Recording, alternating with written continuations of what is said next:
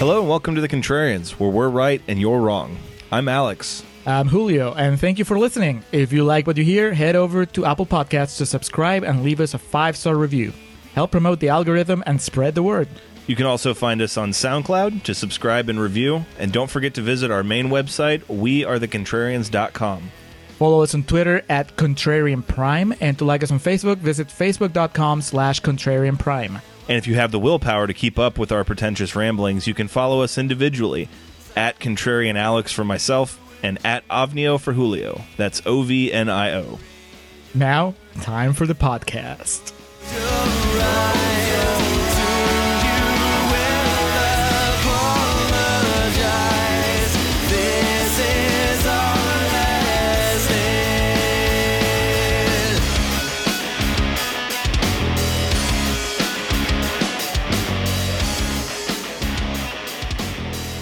All right, and we are recording for Contrarian's Corner for Adventureland. Hello and welcome back to The Contrarians, where we're right and you're wrong. My name is Alex, joined as always by my cohort, Julio. Julio, how are you doing on this Wednesday evening?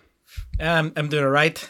I have gotten past the initial disappointment that Adventureland was not a prequel to Zombieland. After that, it was kind of smooth sailing. Oh, that's right. Jesse Eisenberg is in Zombieland. I always forget that's a movie that exists. I just needed to get that joke out of the way because it's just so easy. Thank you for doing that up front. We are here for episode number 96. No. 97. 97. Good Lord. 97 on the trek to 100. We're here to visit the 2009 coming-of-age tale starring Jesse Eisenberg and Kristen Stewart.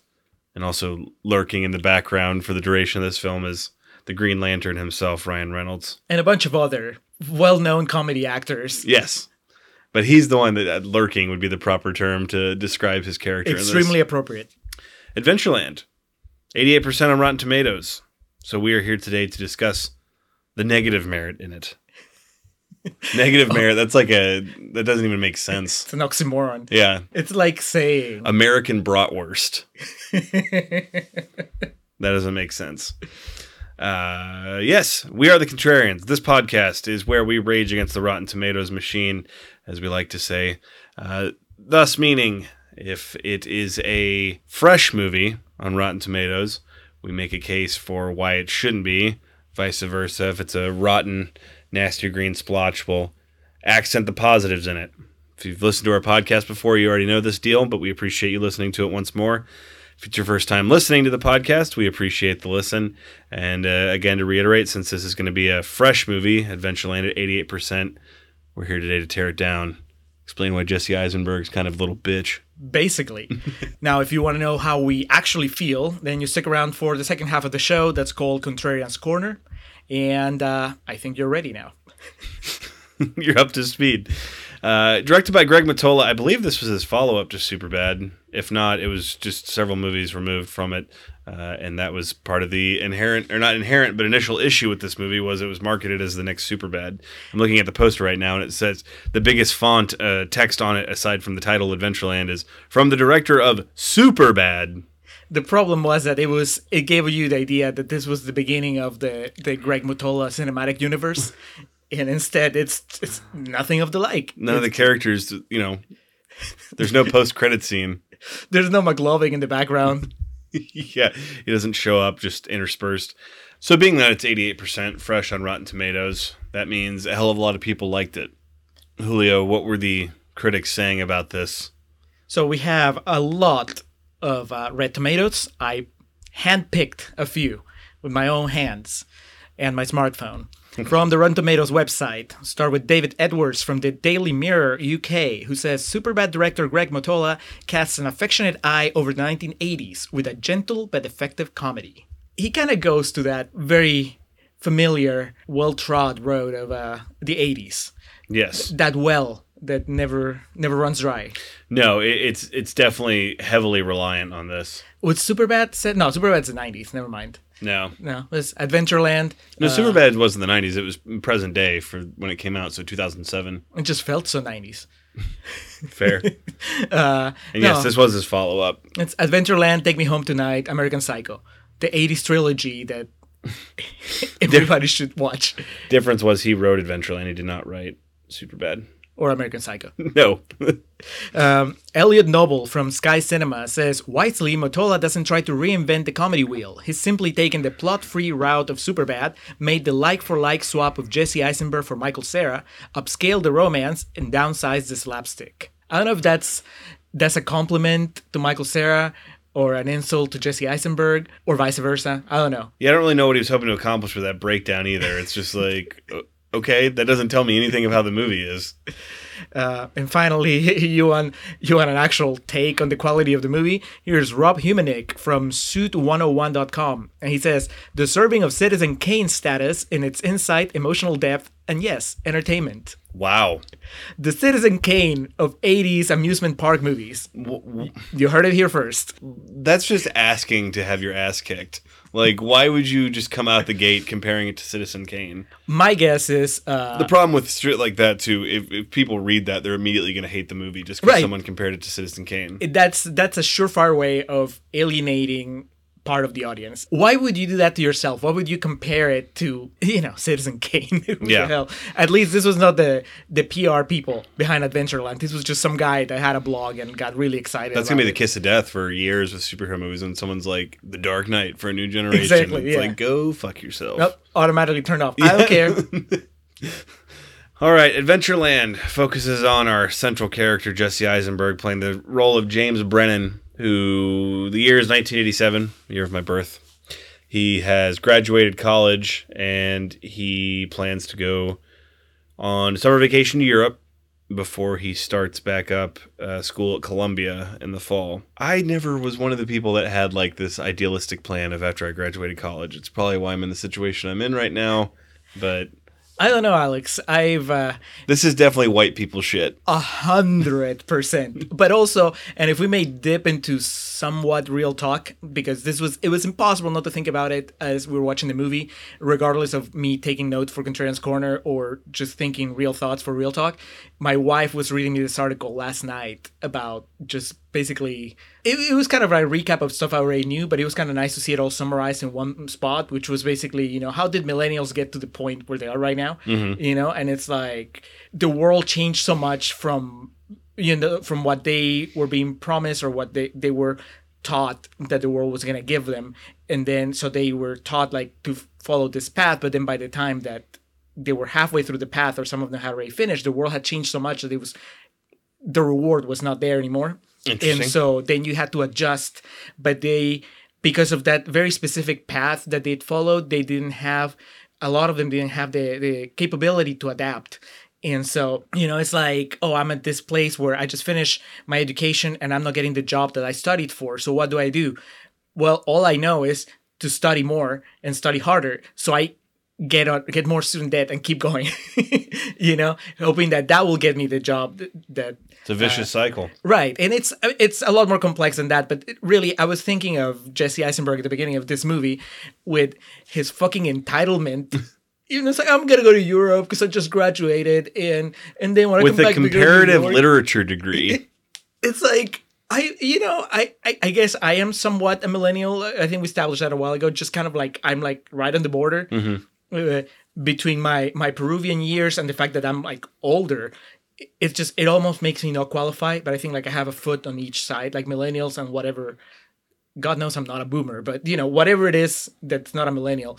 And I just wanted to be one of those guys that grabs him by the neck and was like, do something productive with your life and stop thinking about what the world owes you. Yeah. He seems so just shocked that his parents won't pay for his European vacation.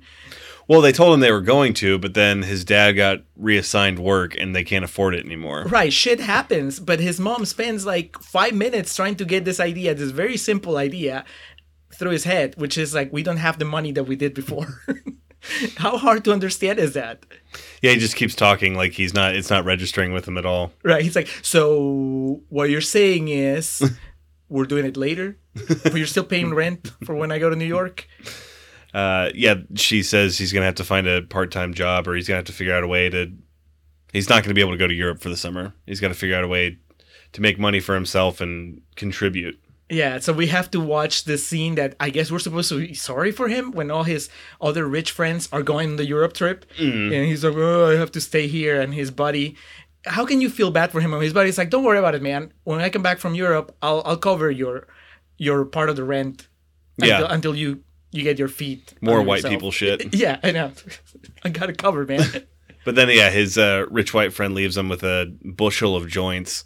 Just so impractical. This dude just rolled like 50 joints for him. Why didn't you just give him a bag of weed? You know, I had to ask you when we're maybe 10 minutes into the movie. I was like, have they said when this is set? Because I thought it was the 80s. It felt very 80s. There was a title card at the very beginning. I didn't see any cocaine. And so all they were doing in this movie was smoking weed. No Dan Fogler. No Dan Fogler. No hardcore drug usage. I mean, the songs were like the only thing that said really 80s. Not even the hairstyle. It was in Pittsburgh. I don't know if Coke had really ever taken never off made in it that far. Pittsburgh. Yeah, maybe in Philly, but I don't know. But yeah, James gets a job with a childhood friend hooks him up with a job, I should say, at Adventureland, which is a local amusement park in Pittsburgh. Frigo, his degenerate friend from childhood. Really, probably the best thing about this movie is that Frigo is played by the future nice guy Johnny. And if you listen to our fairly recent bonus episode about the weirdest movies we own, you know that I own Nice Guy Johnny, written and directed by Edward Burns. Frigo is the main character there. But this is just a tried and true example of what we're talking about when you have absolutely no backup plan of what happens. You end up operating fixed games at a shitty, failing amusement park. The amusement park is run by the couple of Bill Hader and Kristen Wiig, who I think both Or slumming it here. spiritually and literally on set for about 12 hours. Maybe longer because there are night and day shots, but It's all like one single, they started at night and they shot all the way till sunrise and then they were good to go. they took off. They went their separate ways. Bill Hader, I think his best contribution to this movie is his mustache. It's absolutely flawless. Yes, but it also kind of overshadows him. I feel bad. It does because distract from his face. Yeah, well, this is Bill Hader, sort of fresh off Superbad, Mm-hmm. and Superbad, you can have your issues with Superbad, but Bill Hader is usually not one of them. He's one of the highlights in that movie, and to go from Superbad to this role that it's nothing. The most memorable thing about it is the mustache, and then he is barely in the movie, and when he's in the movie, his jokes are hit or miss. Why did you do this to this actor that did so much for you in your previous movie, Greg Mottola? And Kristen Wiig has really nothing much to speak of here. Yeah, the entire cast really, because you have Kristen Wiig, you have Bill Hader, one of the main co-workers of Jesse Eisenberg turns out to be Martin Starr. Joel. Obviously you have Kristen Stewart as the love interest later on, and then you have Ryan Reynolds, and so these are all actors that we've come to know later on. But this feels almost like this is before they found their groove. This is just them kind of sticking to their persona.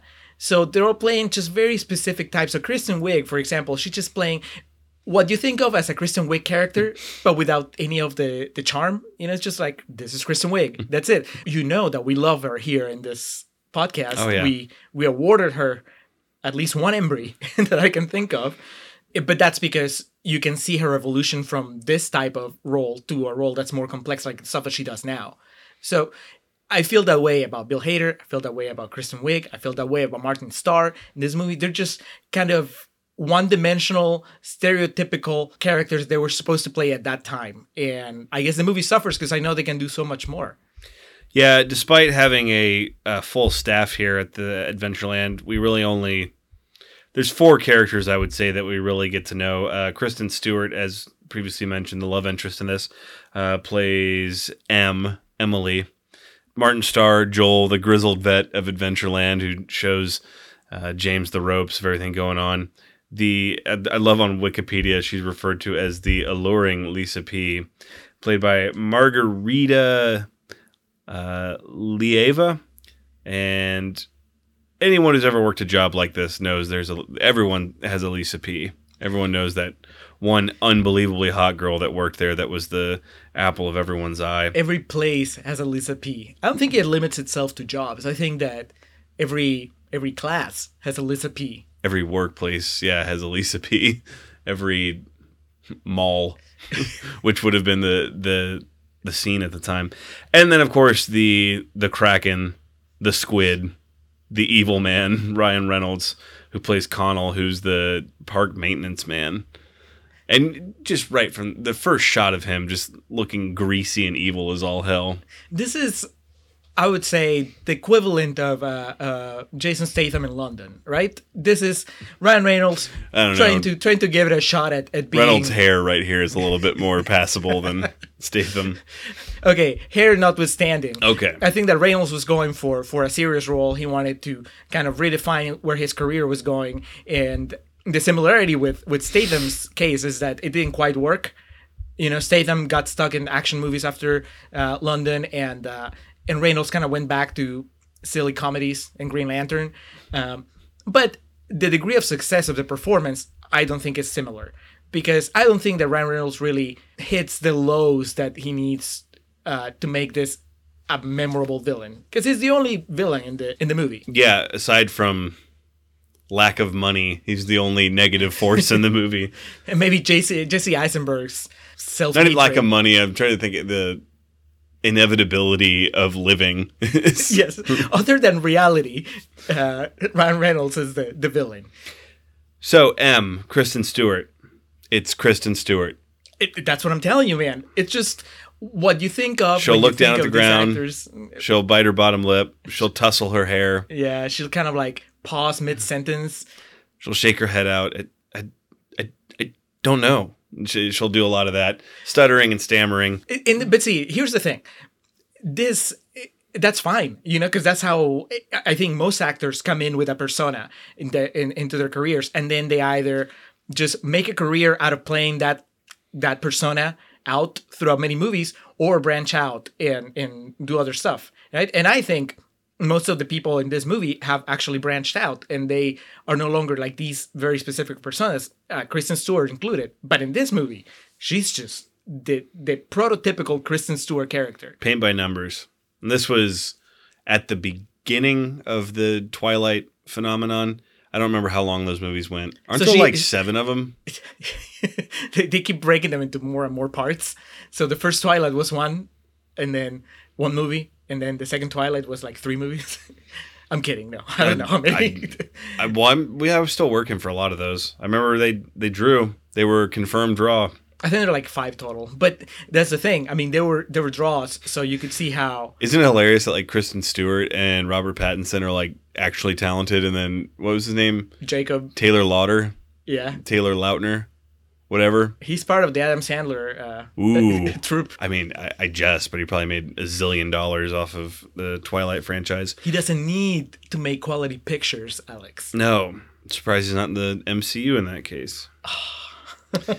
Party at Emily's house. As with any new work environment, you buddy up quickly with people, and I guess their age, they've probably been around like 21, 22, 23. Yeah, one of the And so you're still in prime party age. So, of course, naturally, there's going to be a party at someone's house.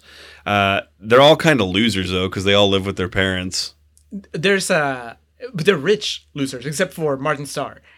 Martin Starr is actually poor. Yes. He says it. We see it later on. Yeah, I guess it's right. Their parents are all mostly rich, but it begs the question what they're doing. Yeah. No, because Kristen Stewart's at home from college. Never mind. She's not a loser. Oh, right. That's right. Ryan Reynolds is a loser. He has a house with his wife, but like a summer residence in his mom's basement. So, party at Emily's house. It's fucking no cocaine again. 20s party. A lot of drinking, weed. Em and Jim go for a swim together. He poorly plans out this. He jumps in the pool in his tidy whities, and I mean, it's Kristen Stewart. It's an attractive woman in there with him, so naturally. Did this feel forced to you, as far as like from a comedic standpoint, that we got to have I wrote the horny boy with his boner? My note says boner joke. Yeah. It just because takes you out of the moment. Well, especially because up till then, it feels like Mottola has been trying so hard to stay away from Superbad. if anything, he's been to prove that this is something else. He's got other tricks up his sleeve. He's just about the emotion and the nostalgia and a different sensibility. And now suddenly we get hit with a boner joke, and it's like, oh, it's Superbad again. Just he ran out of tricks. He had to like go back to the old bag. But also, there's this really weird sort of running subplot about the fact that Jesse Eisenberg is a virgin that doesn't really jibe with the rest of the movie. The rest of the movie is trying to be more sensitive about everything, and he's also an idiot and just tells everyone that will listen that he's a virgin. Right, but there is no. It's only brought up for comedic purposes. Which is fine. But not when you're like actively trying to get laid. Well, but that's the thing. This doesn't feel like the movie where if you're bringing up your virginity, it has to do with it's gonna be for a punchline, But it never gets explored beyond it being a punchline, and the climax of the movie, I guess. No pun intended. Yeah, he quickly has the reputation of he's a virgin, but he also has a lot of weed. So yeah, I don't understand the appeal of Jesse Eisenberg in this movie. Which again, it just goes to show to me that these characters don't know what a lot of weed actually looks like. How sheltered are they that they're impressed by Eisenberg's stash of weed, and they're impressed by Eisenberg as a person. What a badass, right? Yeah, he's got these toothpick thin J's that he's just handing out, and everyone's getting like psyched on him, like he's fucking Danny Zuko or something. After the party concludes, we get a reveal pretty quick into the movie, so much so that you commented on it was much quicker than you remembered. As M's phone rings, and she's like, "Yeah, come on over," and it's revealed that Ryan Reynolds, Connell, is the bad guy of this movie. Right. I guess at this point we don't know how bad. We don't. I mean, he just seems. But he does say, "No use in wasting time," and starts undressing her before it cuts away. Yeah, but at this point, we don't really know all the context because, for all we know, that's just their. That's how they do it. That's her thing. Yeah, they take turns. When she goes over to his mom's place, she's like, "No use of wasting time." But when he comes over, he gets to say it. Think we should waste time. So. This is probably the only couple in the movie that I buy. Because they're both so just emotionally damaged. And so attractive. But also, just the way they complement each other, I think it matches. They're fucked up in compatible ways. I don't buy Eisenberg and Kristen Stewart. I don't buy Eisenberg and Lisa P. I don't buy Martin Starr and the redhead. The anti-Semitic redhead, Sue. Apparently. Yeah. They all seem just like relationships forced because the screenplay needed them to happen. But Ryan Reynolds and Kristen Stewart, I buy it before they even say a word. And it might be just that elusive quality called chemistry. The moment you see Ryan Reynolds like walk into the house, you're like, oh, it's going down. A star has arrived. So yeah, I guess we don't know the extent of his dirtbagness yet, but it's... We know he's married. It's begun, yeah. Summer continues. Jim's parents want him to stay closer to home. We notice that every shot of Jim's dad, Mr. Brennan, he has a drink of some sort in his hand. We also notice, I guess on second watch, you notice the dead eyes. Yes, it's fairly subtle. The first shot of him with a drink is very blatant, but after that it's fairly subtle. I honestly... Having watched Joker last night, I pine for a world of subtlety. Subtlety? Yeah.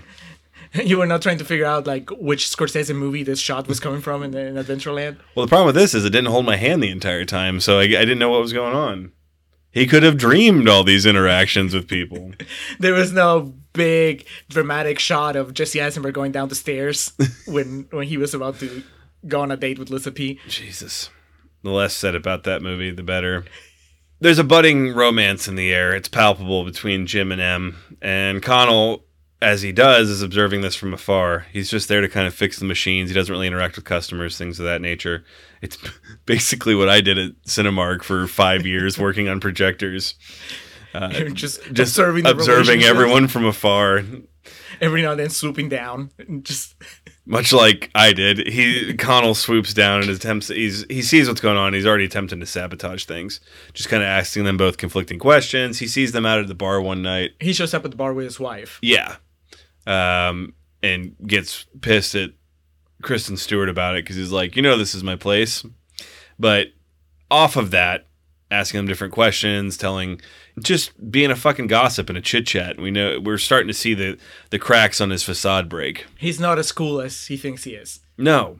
God, no. Well, he's not as cool as anybody in the park thinks he is. That's part of the problem, right? That everybody in the park sells him as this legend of coolness.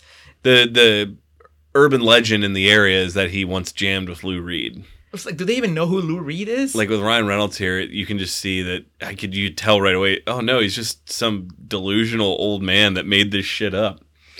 But yeah, he's starting to poke holes in everything that he can, including Kristen Stewart. Oh. Party scene continues. The group goes out after work. There's some local bar called Razzmatazz that they like to frequent. The significance of this going out was...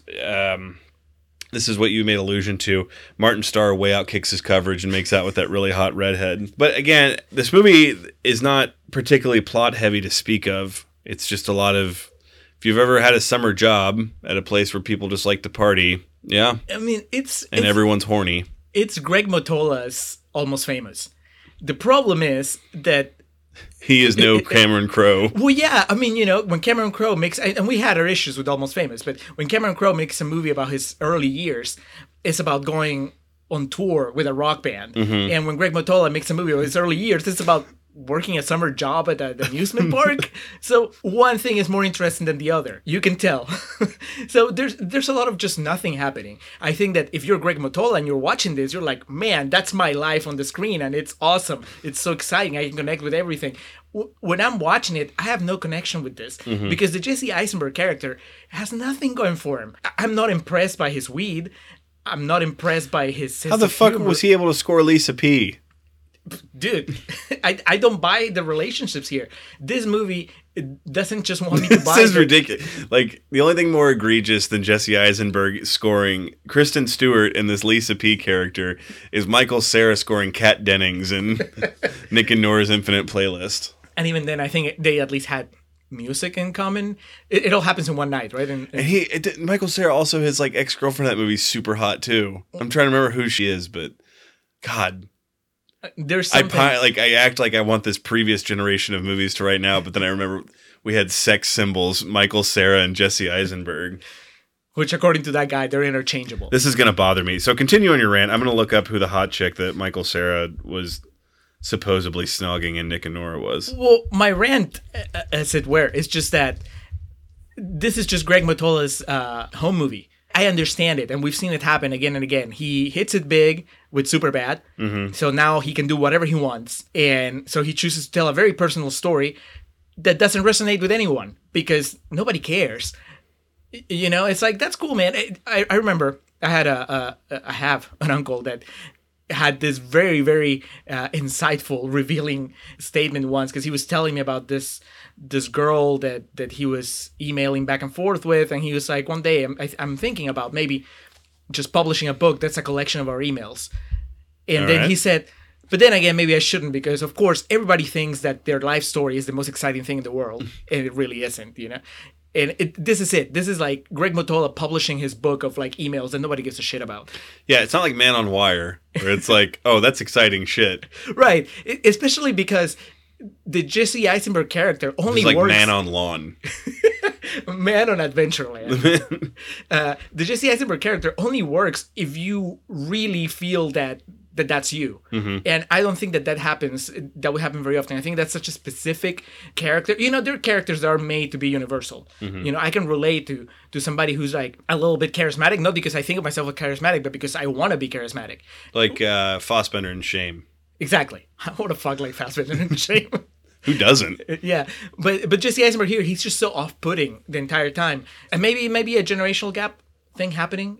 I just don't have the patience for the millennials, or at least that type of millennials. So of course, I see him, and everything that somebody would react positively to is just pushing me away. I have no sympathy for his dilemmas. I have a hard time finding him charming at all. So of course, I don't understand why people are even surrounding him.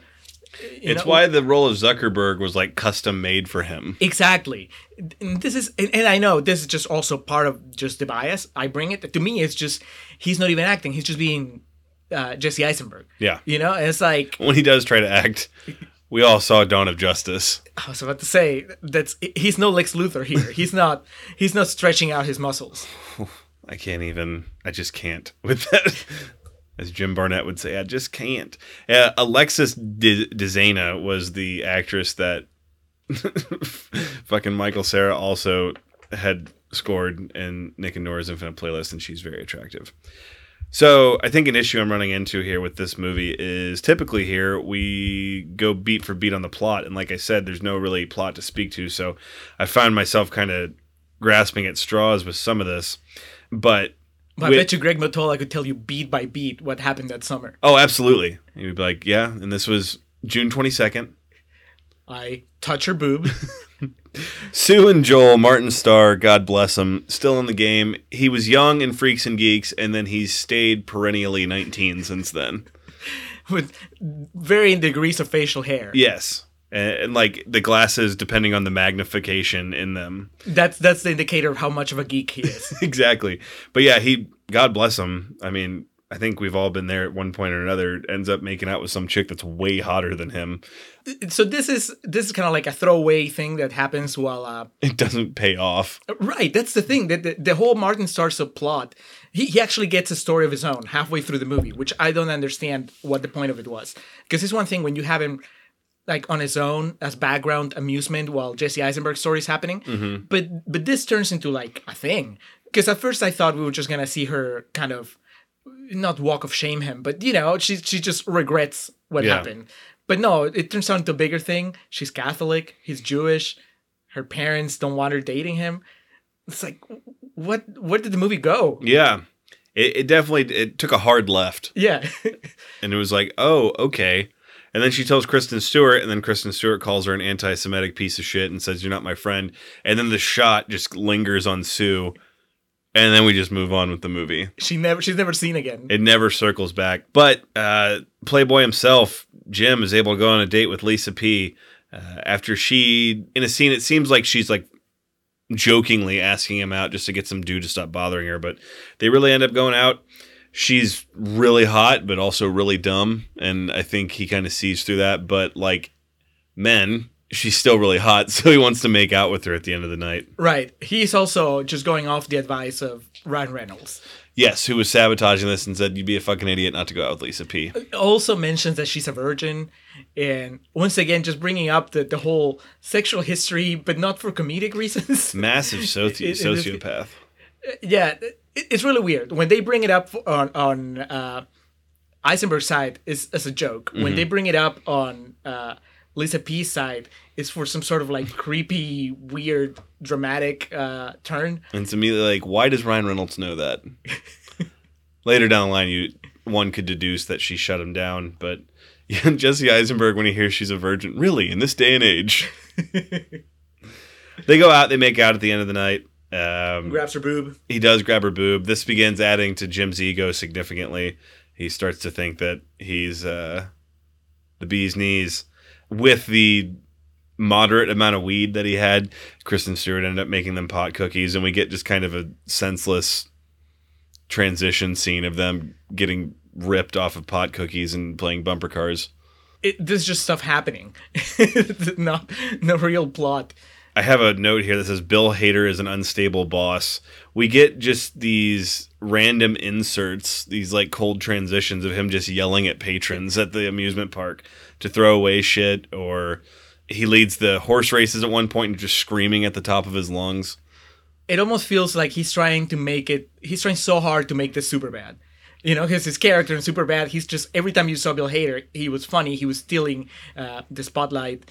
And here, even with less screen time, it's like he's trying so hard to forget all this stupid young adult drama that you've been following. It's like, when I'm here, it's a comedy. Look at my mustache. Kristen Wiig has maybe a half dozen lines in this movie. She mumbles half of them. Yeah. She was tired. Had to get a red eye. Joel quits. Why does Joel quit? This is really weird. And I do wonder now that we're talking about it, mm-hmm. I do wonder if there's just a whole entire 30 minutes of Joel, like Martin Starr's plot, that had a lot more Tales from the Black Freighter. Yeah. It's just animated. It's just the Criterion of Adventureland has the 30-minute animated Martin Starr thing where it seemed to me that he develops a crush on Kristen Stewart. Okay. This is never explored, but the last time we see him... We're all for fan theories. Well, so the last time we see him in Adventureland, before he quits, he sees Eisenberg and Kristen Stewart kind of like walk off into the distance. Obviously, they're going to make out. This is after he's stood up for her. He gets into a fight with some dude. That's right. You know, so he's everybody's hero. But Martin Starr knows that he's gone out on a date with Lisa P. He knows he's playing both sides. And so you can see some bitterness as they walk away. And then the next thing you know, he's quit. And this is after Kristen Stewart defended him for the whole anti-Semitic thing. Yeah, with Sue. Yeah, so, I mean, it seems like I have to do a lot of work to connect these dots, which I shouldn't. It's like Mottola either did it and then cut it out or never even bothered. If this is Joker, they would have shown that all to you. Well, yeah. Well, it would have shown, like, quick cuts to what to what he was thinking. It would have made sure to hold your hand through the whole thing. But yeah, he just quits and then goes back home, and Jim goes to see him, and Martin Starr kind of shames him about the whole situation. Yeah, he's like, you have this perfect girl. So Jim goes back to the... Yeah. She runs her fingers through her hair like 900 times a day. What are you doing? He goes back to the park to come clean with her, explains, I went on a date with Lisa P. And God, just like a dumbass white boy just keeps admitting more and more. He's like, I kissed her. I touched her boob a little bit. It's just like, people never learn, man. Like Lionel Hutz said, there's the truth and the truth. Well, the thing is, Kristen Stewart, she doesn't react badly in the moment. I mean, directly to him. Yeah. Right? She just kind of goes like, oh, that's fine. That's fine, man. Blood trickling out of her nose. It's like, you don't owe me anything, which prompts his really dorky line, but I want to owe you stuff. But of course, this like completely crushes her inside. Right. But what I mean is, they're just so... I can't buy into their relationship, because even at the moment where they should be just airing their shit out, they just don't. They have nothing to lose. It's like, yeah, you don't owe me anything, so let me just tell you how I feel. Instead, she just goes and hooks up with Ryan Reynolds. Well, she doesn't hook up with Ryan Reynolds. He goes to Ryan Reynolds. Yeah, she goes there to try to shut it all down. He naturally tries to hook up with her. She goes what we should say is she goes to her Oscar clip. She goes to his house and says, I can't fucking do this anymore. And he's like, what the fuck are you doing here? My wife's going to see you. Meet me at my mom's. Yeah, go to my mom's. I'll think of an excuse and I'll meet you over there. And so he goes, oh, he's so creepy too. He's like got like 2 drinks and he's like, hey. It's like Chevy Chase in Caddyshack when he spikes the drink. Oh, got a live one here. Problem with this is, while this is all going on, Jim finds out through the grapevine at the park that they had been caught. The biggest surprise in this movie is probably that Frigo, Nice Guy Johnny, actually had a purpose beyond punching Jesse Eisenberg in the balls. To expose that M and Connell had been caught previously engaging in intercourse in the parking lot. So doing push-ups without pants. There you go. Jim puts this all together because Lisa P had said on their date, there was this girl last summer he would take to his mom's basement and have sex with her. So I guess Frigo knows where Connell's mom lives, so they go out there. No, I actually thought about this. Jesse Eisenberg knows, because remember, there's a day where Ryan Reynolds gets a call from his mom. That's right. And Jesse Eisenberg goes with him because he wants a joint. Yeah, and they talk about Lou Reed and whatnot. Yeah. Even Ryan Reynolds thinks that Eisenberg's weed is the shit. Where he's like, come with me to my mom. They're all in awe of weed. It's like it's the fucking 20s and no one's had it before. The roaring 20s. So they pull up, and did we already miss Stewart's Oscar clip in your estimation, or are we about to get to it? So she has a few moments, and I could never really land on which one because some of them are so short. To me, when... I guess this would be it. Because at first I was thinking when Ryan Reynolds approaches her and she's parked outside his house and she's just crying and she's like, I can't do this anymore. I feel like shit. I thought, we're getting to the Oscar clip. And then it was done. But I guess her confrontation with Jesse Eisenberg here, it could be a dual Oscar clip.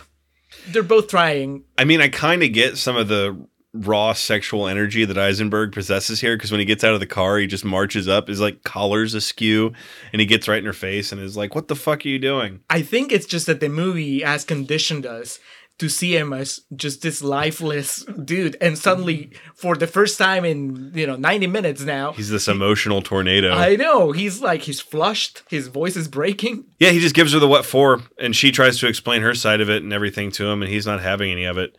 And I will say, as far as screenwriting goes, this is a really good exchange because he really expertly gets the last line, because he's like, "You just think I'm a fucking idiot," and she goes, "No, I'm a fucking idiot." He goes, "Yeah, that's right," and just walks away.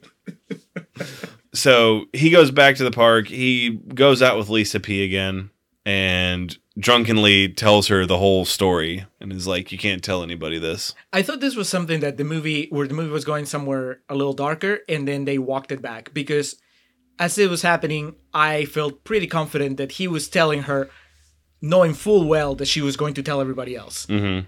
But then the rest of the movie plays out as if he really didn't know. Like, he didn't expect her to. Be fair, at that age, you can still have some naivety about these things. So I give him the benefit of the doubt in this situation. Yeah, but he's supposed to be going to an Ivy League school. Yeah, I mean, at least, he's constantly quoting Shakespeare and referencing like the great works of literature where this kind of shit happens all the time. The grapevine. Yeah, I don't buy that.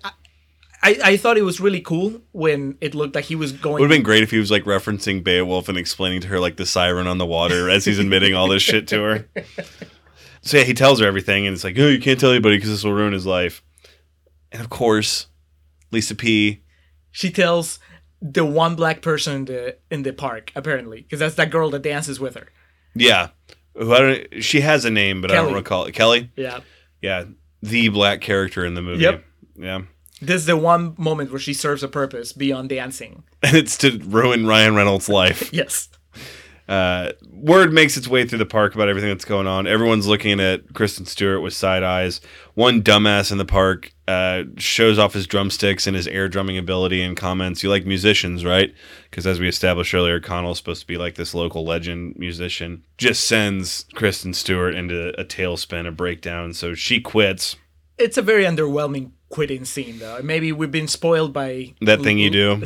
Jerry Maguire. Yes. What else has a good quitting scene? Pretty much anything that's not this movie. Because she punches out. She even punches out. And she's all polite. She's just like, "I quit." And scene. There's no real fallout, too. We don't see them scramble to cover shifts. When Martin Starr quit, yeah, we got a scene where they're like, "Hey, can you work a few doubles because this guy quit?" Kristen Stewart, I guess she was done for the week. Maybe she never existed. It's just a figment of Lex Luthor's imagination.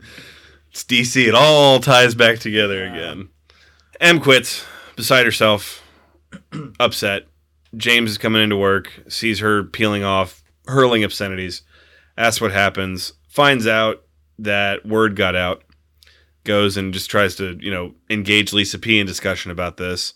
And she's taking Connell's side, he's taking M's side. And it's a really weird moment where the movie, for 30 seconds, tries to take some sort of feminist approach after being guys pretty be much shitty, on the dick side. Yeah, they're like, why do we have the double standard?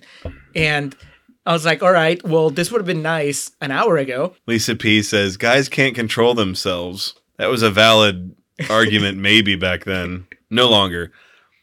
But, of course, this causes James to just go into a tailspin. I think I already used that expression a few minutes ago, but it's an apt description here.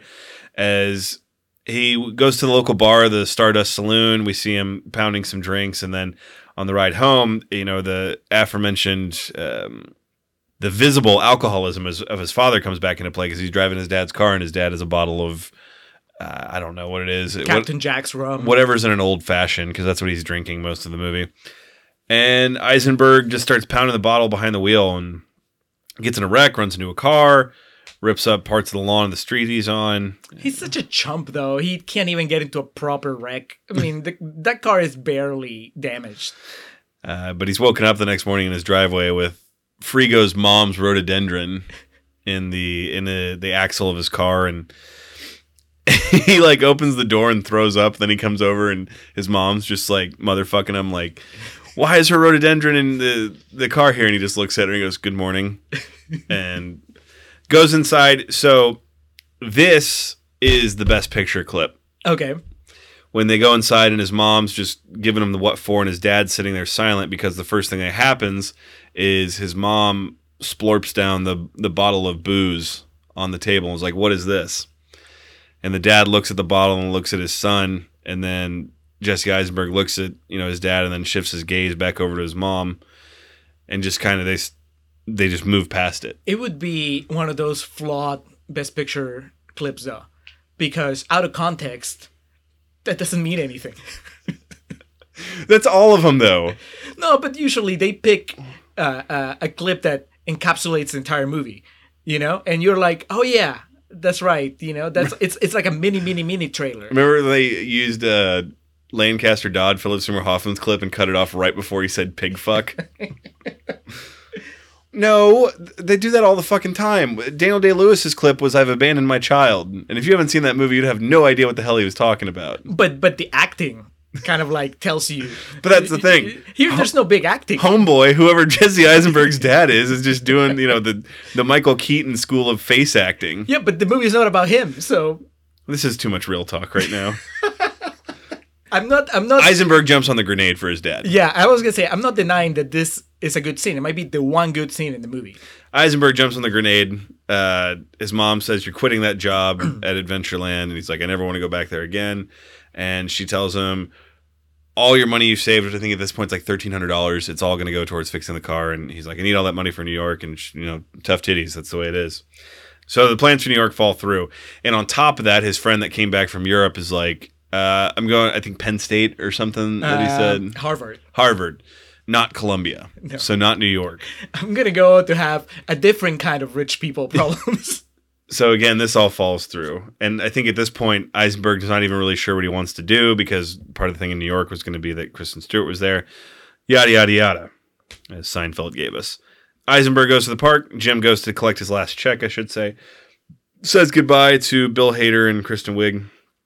Sees Ryan Reynolds, Connell. Once again, it's really weird because, so his mom said, you need to quit, right? And he's like, yeah, I'm never coming back. So presumably he quit.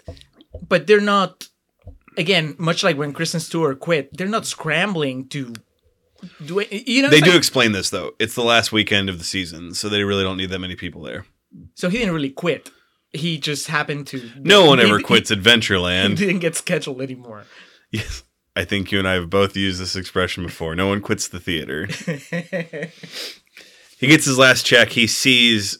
Oh, it's bleeding into a bit of real talk. It's so good in how scummy it is. This panning shot of Ryan Reynolds with three young ladies that don't know he's full of shit. And he's explaining to them, Eisenberg overhears him explaining to him of the time he jammed with Lou Reed, and he refers to playing Shine a Light on Love with them. Eisenberg kind of nods at him. He comes over. He starts talking to him, and Connell explains that his wife found out. And this, I think, is the one moment of comeuppance, because Jim explains that the song is called Satellite of Love. And Connell tries to act like, yeah, I know. And then there's this moment of he realizes he's a complete and total fraud. But then... And semi-acknowledges it to Jesse Eisenberg, but then just goes back over to these three young ladies. Well, yeah, and even before he goes back, they smile at each other. And they're like, we're bros. It's okay. Kristen Stewart feels like shit about everything that happened, but we're cool. Yeah. Yeah, that was the one thing. It seems like here it still was the case of... I mean, Kristen Stewart was technically an adult. She was still a young lady and made a bad decision. But Ryan Reynolds' character is early, mid-30s here, married.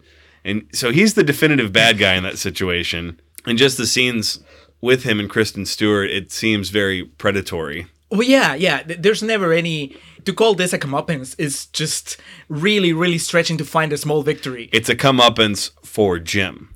Because it's an intellectual victory. Because I was going to say, because Jim still doesn't see him as the bad guy. Jim... It never will. No. He thinks he's cool. He knows he's full of shit, but he thinks he's just this dude. He still thinks that Kristen Stewart's the bad guy in this situation. Otherwise, if he really thought Jim was the bad guy, he'd just walk up and punch him in the face. It's been established in this movie Jesse Eisenberg's a badass. That's true. He took down some... like a guy that was twice his size. Yeah. Just left hook to the liver. And that's all it takes, man. Shades of Ricky Hatton. psychoanalyzing this to a ridiculous extent. So Ryan Reynolds, what we've learned about his character here, Connell, is he didn't learn anything. He's bummed his wife left him, but there's still this crop of, it's literally the McConaughey in Dazed and Confused principle. He's still got this crop of girls over here.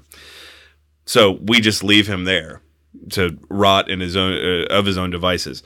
In the hell that is the adoration of young women. Young, attractive, blonde women. And Jim has an evening. They're on a hillside somewhere. Frigo's shooting off Roman candles. He's sitting there with Joel. He's got a pretty good amount of beer cans that are empty by his side. And Joel goes on this tangent that he's not realizing is, prophetic and very profound, but it echoes to the core of Jim. He's talking about the gentleman who wrote Moby Dick. Melville. Yeah. Herman Melville. And how he was called, was it Henry Melville in his obituary because he died poor and unknown. And this echoes with Jim, and he realizes at least that guy contributed. And I think he says something along the lines, I hope they call me the wrong name when I die, or he was lucky to be called Henry or something. He was drunk. Oh, yeah. It doesn't, he's trying to be, when you're drunk, everything sounds profound. Yeah. He said, no, let me tell you. Hey, come here. Listen. And then he said the same thing over and over. So he just gets up and bolts. I spoke too soon. This is the moment of comeuppance when he uppercuts Frigo in the dick. Because, Frigo's whole thing throughout the movie, and this is also just complete sidebar. I guess this is white people shit, because I asked Julio, it's like, hey, you had a friend that, sack tap you? Like, no. Yeah, me neither. No, my roommate in college shut down, man. Yeah, there were wars that broke out over that. You wait and hide, and then they come around the corner, pow! God, you Americans had nothing better to do with your time, really. Universally, there is nothing funnier than a man getting hit in the groin. But it's also, there's language. There's nothing more terrifying. That you gotta protect your... I don't dish it out if I can't take it. And I can't take it. No, I'm 32 now, and that's not something I would enter into again. But when you're 20 and 21, you can bounce back pretty quick. You just kind of lay down for a little while, and then you're like, oh, you got me, and then get back up to it. Fuck that. That's what happens when you watch Jackass a lot when you're younger. That's where that comes from. But apparently not, because it was a thing in 87, according to Greg Mottola. So, anyway... The moment of comeuppance after getting sack tapped the entire movie, he lands a righteous right uppercut to the beanbag of Frigo. And he just says, He says, suddenly I have the money to go to New York. No, he doesn't. Well, I mean, at least to take the bus. He takes that's like $4. By today's standards. He took the super bus. I could get to New York on the bus right now for like $30. So this was 33 years ago. I mean, he probably just laid down a tenner and they took him there. But this speaks to how much he's mentally regressed throughout the movie, that he had this big plan, and now his plan is to just go to New York City and just figure it out when he gets there. He's become a millennial today from being a millennial in the 80s. It's exactly right. He just went there and is like, well, what's going to happen? We'll see. Didn't even pack an umbrella. But he gets to New York, and the whole scene's worth it because they play Unsatisfied by the Replacements, which is like one of the greatest songs of all time. And he gets to New York City. And the entire time the movie's called Adventureland. We're no longer in Adventureland. Why is this still going? I was yearning for the good old days of Secret Life of Walter Mitty original version, where it's just like, and we're done. Climax ended. What was the other one? The Fly we just recently watched. Yeah. The Fly's dead. We're done. Get out of the theater. We got to clean this place. The park is closed. Credits. So he goes to New York, somehow knows where Kristen Stewart lives, finds her. They have a big romantic exchange in the middle of the street in the pouring rain. She invites him back up to her apartment. Again, I don't know what she does to afford that kind of apartment in downtown New York City, even by 1987 standards. He contrives successfully to take his shirt off. Yeah, just reveals shredded Eisenberg. Looks like Chris Evans and Captain America. I mean, we all know where this is going. Well, yeah, because they kiss, they make out, and then they're gonna have sex, and the movie implication ends. is he will be a virgin no more. Yes, success. He finally entered the true Adventureland. Adventure Alley. No, that would be the back walls. But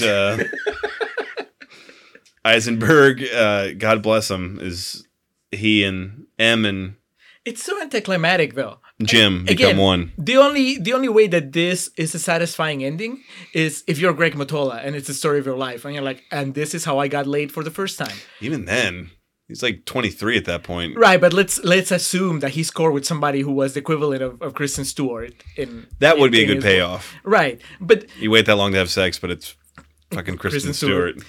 But to us watching the movie, it's just really, the way that they resolve their differences is just. They just have a talk. Mm-hmm. He doesn't even give a speech that is one of those memorable romantic speeches that people will be quoting. No, the Stewart has the most memorable line from that, where she says, "I'm so sorry for fucking this all up." But yeah, quickly prior to the coitus, he explains his plan is to just go to the Y and find a shitty job. Could not be. I just want them to cut back to his parents just crying uncontrollably at what a failure their son's become.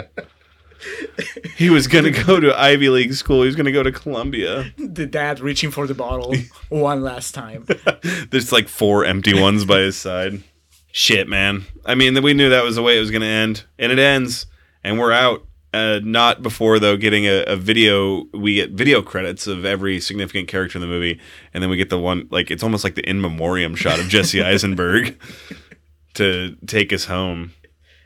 I do appreciate, though, the credits after. So, the producer credits and the production credits are all in, 80s marquee font, from an amusement park, those light-up letters and stuff. Yeah. It didn't really register as we were watching them. Customized credits are always a quick way to my heart. Yeah, and Jesse Eisenberg as Greg Mottola. Get out. Movie's over. Let's move this along to Real Talk, because this movie rules. Let's. People are trying to kill me. Fuck out, motherfucker! Get out of my doorway, motherfucker! Give me a reason. Just give me a fucking reason! You don't know what I'm capable of! Come on, please! You don't know what I'm capable of!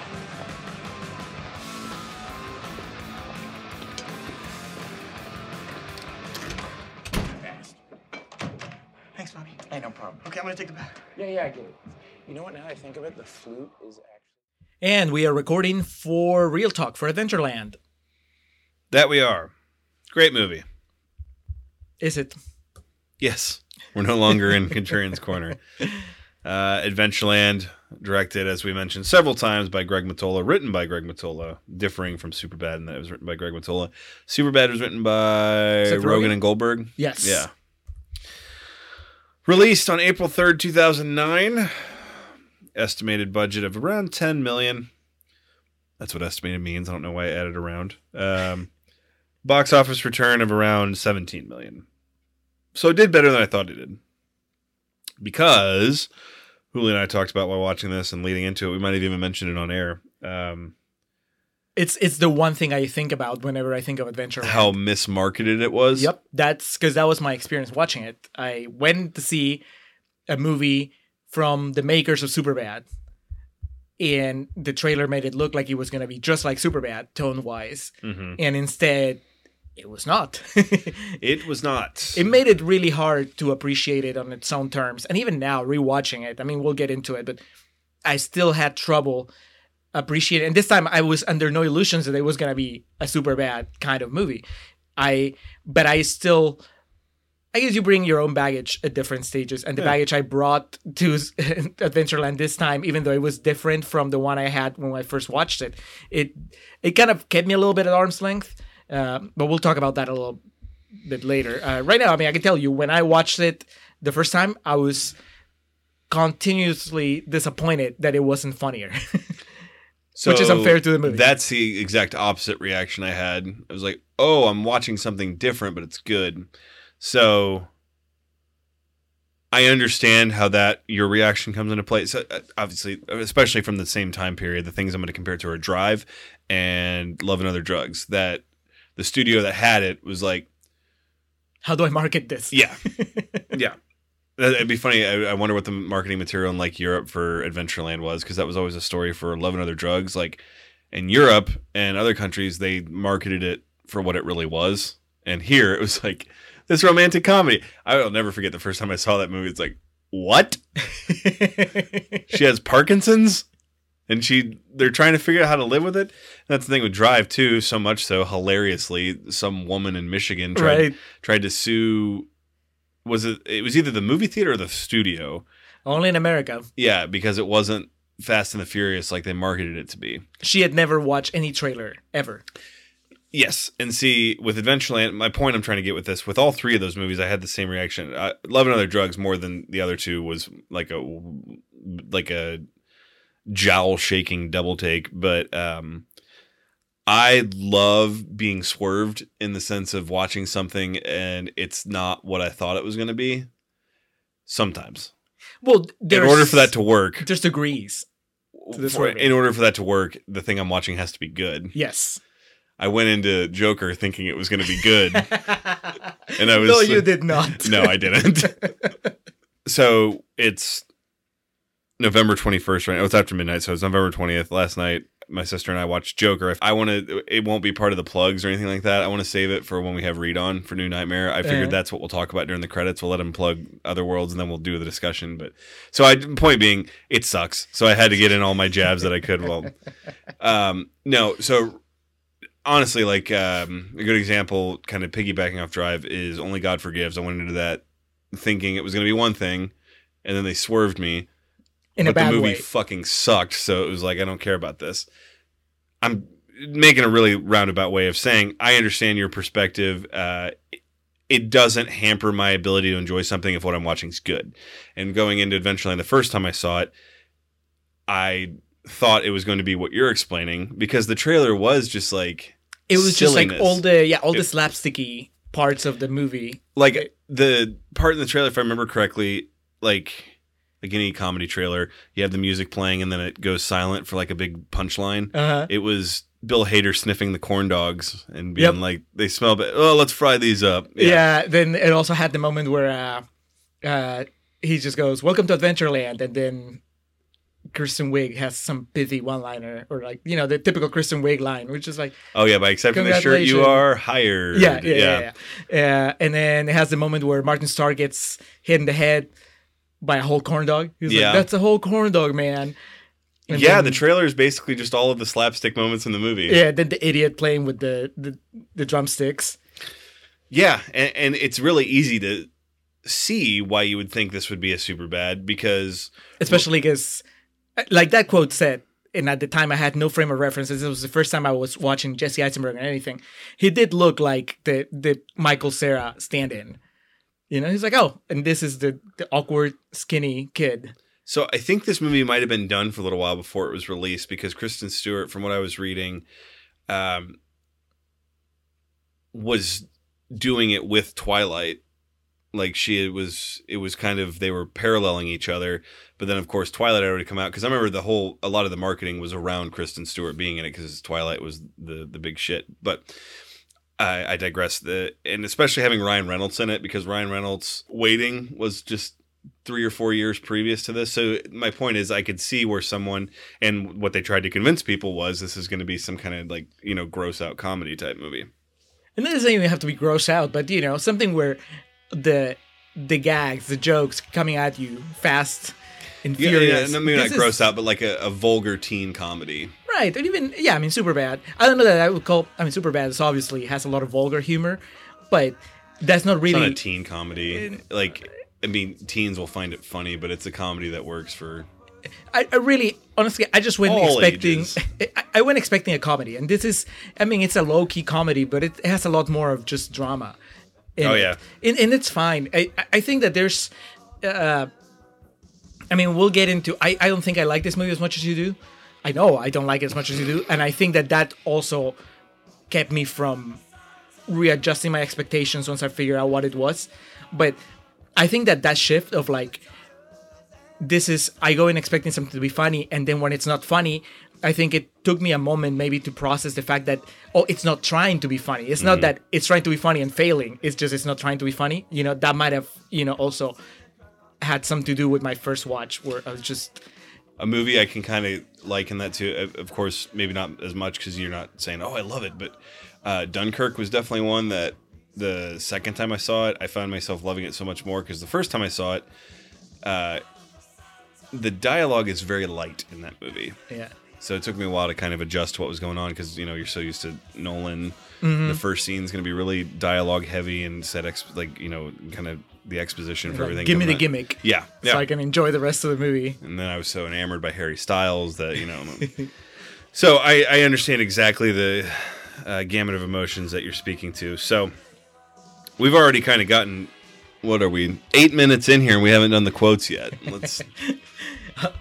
The emotions that Adventureland awoke in you have just...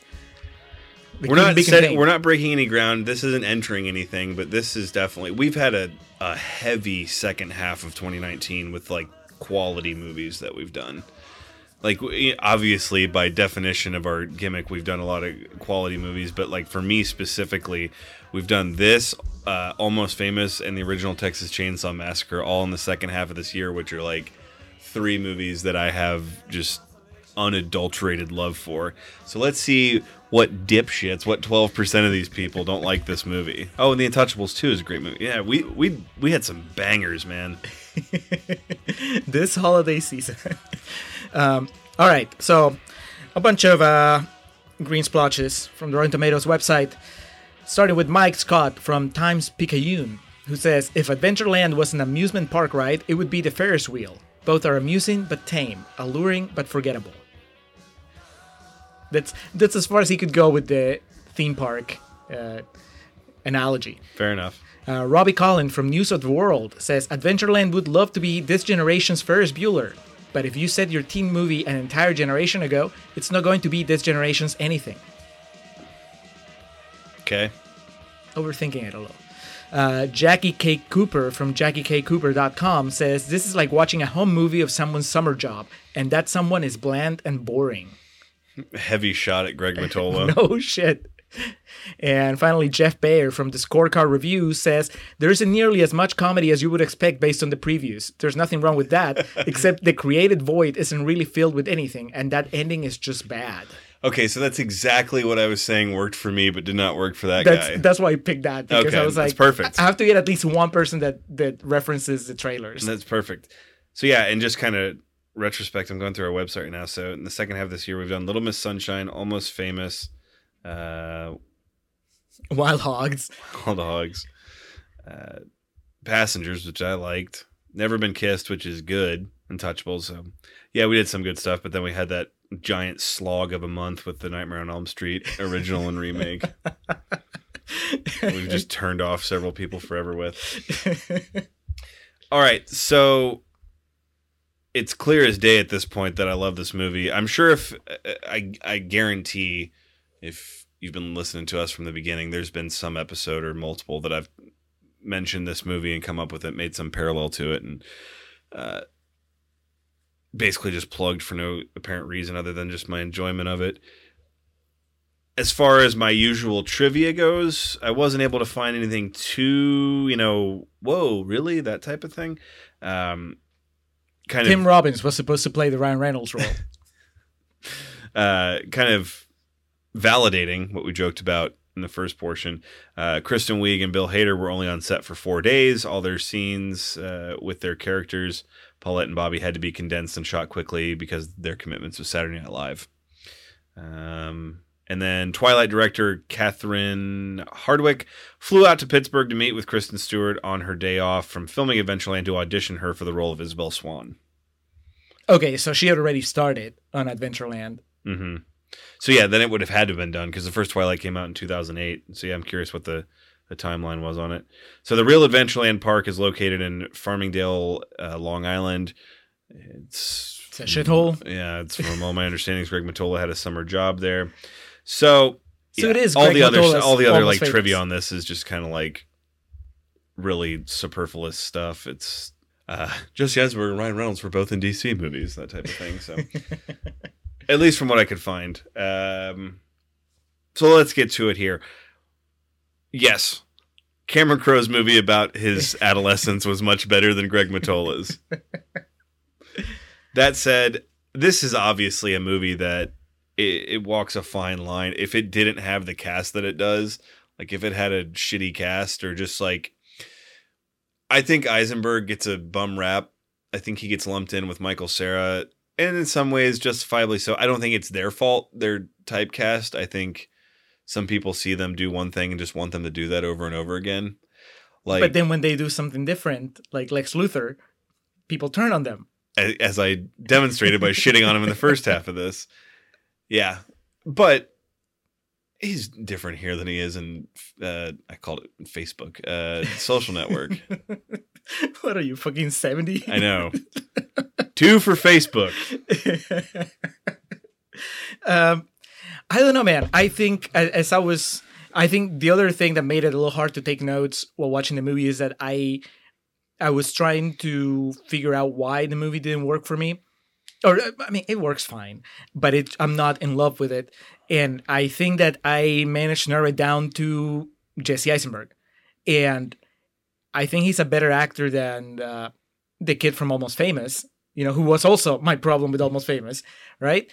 I think that Jesse Eisenberg, at least to me, he exudes this quality, this smarminess that works really, really well with some of the characters that we know him from, even Lex Luthor, But let's talk about, Mark Zuckerberg. Yeah. Yeah. He's just dead on, perfect casting there.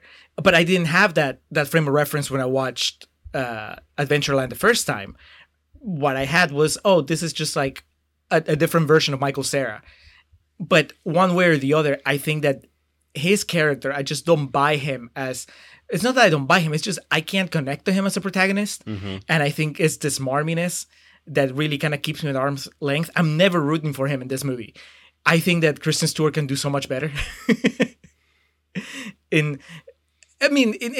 not that I don't understand his As character. someone who has made a lifetime of outkicking their coverage with women, I can never criticize someone for that. But I'm not talking about in the looks department. I'm talking about just personality wise. I don't understand what she sees in him. Oh yeah, I've never dated a girl with personality. Well, I'm saying, I can see why he goes for her, right? Because she's like experienced. She's, she knows what's going on. She seems sort of like street smart in a way that he isn't. No. I mean, no, because of the Ryan Reynolds thing. I'm trying to not just say because she's hot. It's the first girl that pays attention to him after he has his heart broken. He latches onto her. Well, I mean, I think that's part of it, but you could say the same thing about fucking Lisa P. Why does he compliment with in the movies? No, that's what makes it interesting is because she's the smoking hot one, and he just really just wants the physical gratification of it, but he can't stop thinking about the other girl. It's because this other girl is like fucking the first girl that paid attention to him, and he feels he has this like cosmic connection. If Kristen Stewart wasn't hot, I think that argument would hold more sway. But it's like he has to pick between two really hot girls. Who do you want them to cast? The woman who plays Phyllis on The Office? I'm just saying, it's not like... I mean, I'm not saying that it's a bad thing that Kristen Stewart is attractive, but to me, it's not just that, this is like the first girl that, paid him attention. It's just like, it's a really attractive girl that, has all the confidence that he doesn't have. Okay, have you ever been in that situation? Have you ever, like... Outkick my coverage? No. No. We've all been there. Yeah, exactly. Any man has been there at some point. Just, it's the way the cookie crumbles. Have you ever been in a situation where you're coming off something heavy and the first girl that pays attention to you cling on to really hard and then she makes you feel stupid about it? Yes, but I don't see that as what's happening in this movie. Okay. Because she's too... Like, she has too much shit going on for it to be just that simple. I think the movie does a good job, though, of helping you, the audience, know that she made a lot of attempts to let him know that she has shit going on. She, like, there's all those moments of her explaining, like, her life situation and everything to him. Yeah, but that... And he's just too daft to take note of it. I think that plays more like the movie showing them as, they're bonding. She's opening up. It's not that she's warning him, it's she's opening up. She's letting him in. To me, the movie reads, and it's fascinating that we have wildly different takes on this because we both watch the same thing happen on screen. But to me, it reads as this... Much different than the Joker. Yes. This is what happens when the filmmaker doesn't hold your hand out. Exactly. So to me, it reads like this shelter guy comes into his first ever blue-collar job, and he meets a girl that's been doing it for a while, that kind of knows what's going on, who should know better but doesn't regarding, the Ryan Reynolds situation. But it's still like basically everything that he isn't. She's confident, she knows what's going on, and whatever. And she likes him, and she's super hot. So I completely understand why he goes for her. It's like she checks all the boxes. Even if, let's say, if it's just that the one girl that pays him attention after he's had like a bad relationship or whatever, it's still like, I understand that too. I don't see it the other way around. So what does she see in him other than, oh, he's a new guy? It's not that he gives her attention, because she gets attention anyway. It's not that is it really just the weed? That's like the only thing that he brings to the party. No. Okay. No, because if what you're going to tell me is that she has a connection with him, that Eisenberg has like some sort of charisma that she finds appealing, and that's how, the relationship grows, that's what's not connecting with me, because I don't see him as charismatic at all in this I don't movie. think it's that. I think it's that, one, women are smarter than men in every facet. And she can look past what I can't. Well, she sees that he actually cares about her. And it like drives her away from herself and the situation, just to like this self-destructive behavior with Ryan Reynolds. And then makes her feel bad about herself. And so she obviously refutes the relationship and all that, or whatever they're doing. So my take on it is that he had his heart broken by his college girlfriend or whatever, even though they only dated for 2 weeks, because he seems like a hopeless romantic or whatnot. But so the first girl to pay attention to him, and because she's just so laissez-faire and she just, cool. And there's some dudes that aren't used to that. I and you know people, I'm sure, that a female that's way more friendly than others will play tricks on people's mind into thinking that they're interested in them type thing. So he kind of unwittingly most of the time. In this situation, he clings on to that, and it's actually reciprocated to some extent. Of course, for the purposes of the movie, they're actually meant to be together. But having lived through situations similar to this, that's why it resonates with me that way of, okay, this girl I have this connection with, there's this really smoking hot girl that wants to fool around or whatever, so I'll go do that, but I'm going to come back to this. And then in this situation, of course, for the sake of movies, this, he finds out all this other stuff she's got going on, and that happens in real life too. And it's basically not to play off that, like, things couldn't play off this way, but there's real aspects of this I can relate to and see into, but also it's a movie, so it has to end a certain way. I'm not sure Greg Mottola married his Kristen Stewart, whoever that is in this movie. Well, we don't know that Jesse Eisenberg and Kristen Stewart tied the knot. That's true. They could be done a year after the movie ends. That's true. Yeah, they did the deed and moved on from there. Ryan Reynolds chased her. So I guess we've gotten far enough into this, but like one big thing that I think of every time I watch this movie is it came out and I just sucked its dick to anyone that would listen. I was just like, this Adventureland movie. The main thing I didn't realize I was still in Denton when this came out. I thought this came out when I had already moved to Bee Cave, but this was over a year before I started in Bee Cave. But I think I was still in College Station. I remember watching it in booth and just like freaking out about it. It was one of those movies that I would be at the bar on the weekends and be like, hey, have you seen this movie? So much so that obviously I talked it up to like my parents and my family and whatnot. And then my dad watched it with me. And like halfway through the movie, he literally goes, oh, I know why you like this. That's you. About Jesse Eisenberg. Alex, you are a lot more fun, a lot more charismatic than Jesse Eisenberg in this movie. Jesse Eisenberg doesn't have a podcast. But even to like the journalism degree thing, I just remember him saying that. Like there's some scene where I can't remember what it was that he was saying, but my dad just, oh, it's you. That's why you like it. And obviously there are a lot of real life situations I can liken to it. I remember my first summer working at the theater. I was 19, 20, and it was a lot like this. So there was a lot of nostalgia to it in the sense of like, it was the party at someone's house every night after work and that type of thing. But just the longing and the not being able to truly process how you feel about someone, but think you can, that always resonates with me pretty hard. And then also just like little side things, like everyone's been Joel making out with a chick that's so much hotter than him, just been like, what the hell's going on right now? But see, this is funny because unfortunately, I'm gonna have to bring up Joker again.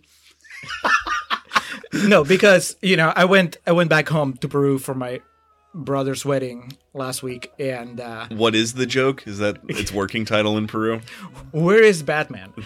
Well, no, so I was talking to a bunch of different people at the reception, and Did they say, we know why you like Joker? It's you. Exactly. Remember that time you shot those guys in the subway? No. I was telling them about my Rorschach test, sort of boiled down, not criticism, but kind of statement about Joker. I think I did on Letterboxd, and I mentioned to a couple other people. To me, it's like sort of a Rorschach test of a movie where a lot of people that love it, I feel that they're seeing those spots and making a picture out of them that has a lot to do with their inner self. There's a lot of baggage. We all bring baggage to the movie, like I said, to every movie that we watch. And I think that's kind of like what I've been thinking about the past couple of weeks, with Joker in particular, right? I'll read like people's experiences. Chaz, mention him all the time here, but his Letterboxd review, like it was very specific where I told him, I was like, you brought a lot to that movie.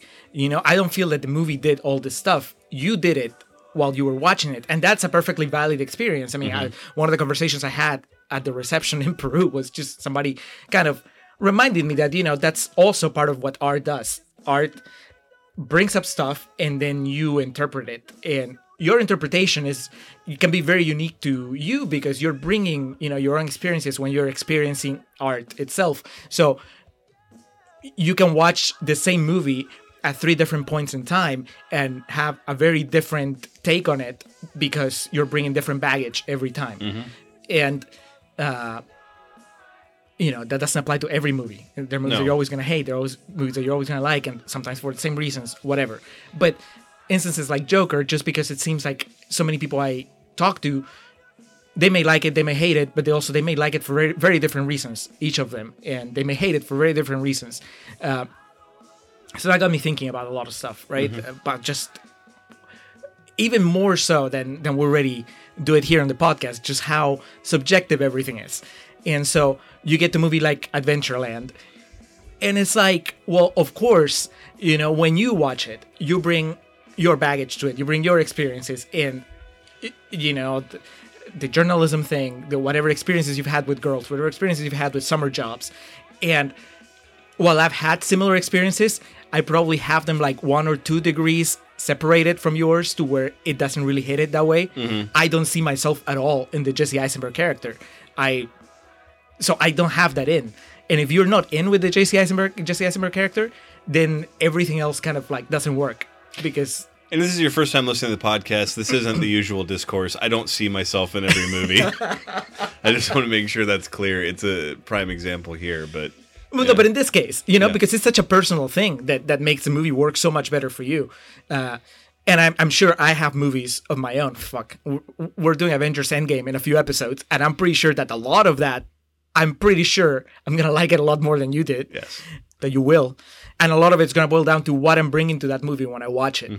So I can understand it. That's the thing. When you break it down, it makes sense why it works for you a lot better. And I can sort of like as cold and objective as I can be, I can see everything else that works, even when it doesn't resonate with me. I can tell the mood that Greg Mottola is going for. I can appreciate it. It was really weird watching it this time without the preconceived notions. Yeah, the trailer weighing on me because I still was having trouble figuring out what kind of movie it was. Because again, if you don't have that in with Eisenberg, you're kind of just watching someone's memories from outside. Yeah. And it's kind of cool. It was interesting. It's just very nostalgic, the entire thing. The things that he chooses to focus on, they're not necessarily plot driven. It's just, that sensation of when that girl looks at you, or when you get that job, or when you connect with someone in this way. So I can appreciate it. It just doesn't hit me emotionally. Obviously, for myself, it was 20 years later when all these things happened. But even still, like the soundtrack's great. That's something I wanted to make sure I called out. I forgot it began with Bastards of Young by the Replacements, but as I mentioned in Contrarian's Corner, it wraps up with Unsatisfied by the Replacements, which is legitimately like one of my favorite songs ever. One thing I did want to mention, the biggest difference between this and Joker is this is a good movie and Joker's not. But somebody could break down Joker in a way where they tell you, well, this worked for me for this reason, this worked for me for this reason, and it, you know, in the end, when he killed that bald motherfucker, I felt that, man. They could. I would be interested to hear that because I'm not gonna ever really discredit someone's opinion unless it's about Boondock Saints or something like that. But like, it works the other way around too. The experiences, the baggage you bring to a movie can also cause it not to work for you. Mm-hmm. You know, so it's the same thing. It's No, the yeah. buttons are there to be pushed both ways. it's as simple as a thing of like being in a bad mood when you see a movie. Yeah. Like it can hamper your opinion on it. But yeah, again, just to relay like my personal like. There, I can recall what my Lisa P date was and things like that, and played out very similarly. And like that scene when they're at the party at Kristen Stewart's house and they're in the kitchen and they just have like that long look back and forth. It's just things that I can very much relate to. And that's what art does. It appeals, it resonates with people in different ways. There's plenty of movies that, it's clear as day right now, there's different interpretations of this movie just with two people in this room. I'm trying to think of any other really deep shit to talk about before we just quickly break down like the movie overall. I think Of the alcoholic dad. well, we'll get to the beats of it. I'm just trying to get out I'm trying to flush out all my personal stuff before we actually artistically break down the movie. A big thing too is with Kristen Stewart, particularly in this movie. A lot of people always say that she's as guilty as Eisenberg or Sarah in some people's minds of being the exact same thing in every movie, which I don't agree with. I think she has her beats that she goes to, the biting the lip and looking down and I don't know, and running her hands through her hair. But this movie more so than anyone. I dated a girl in college and somewhat afterwards that, not appearance-wise, but mannerisms-wise, is very much like Kristen Stewart in this movie, and that kind of is able to put me in that situation. And a lot of our interactions are very similar to what happens in this movie. It just hits all your buttons. Yeah, that's the point. Like, this is one of those movies that I have to take myself out of it and not get offended when someone says they don't like it, just because it appeals to me so much on such a personal level. So there's all that, and I love it for that. I love that it's able to, some people have that with food, like they can eat like a certain type of food and immediately be like transported back to a certain point in time in their life. There's scenes in this movie that like immediately my mind just kind of, it picks my body up from where I'm at right now and then takes me back to like this memory that I have this point in time. And there's not many movies that can do that. And that's obviously why I have such great adoration for this movie. Now, getting away from all this self-serving crap. Personal marshmallow. If I could just J.O. a bit little more over here. So yeah, talking about the movie from, just an objective artistic standpoint, you can't really, there's not really much to the look. As I mentioned, the soundtrack's great. If you're not really a fan of like alternative 80s, I don't really know how much it's going to appeal to you. It sounds like 80s, but in my case, it's not like, oh, I can recognize that other than Rush. Yeah, Rush and I want to know and how you're feeling. Amadeus. Amadeus, yes.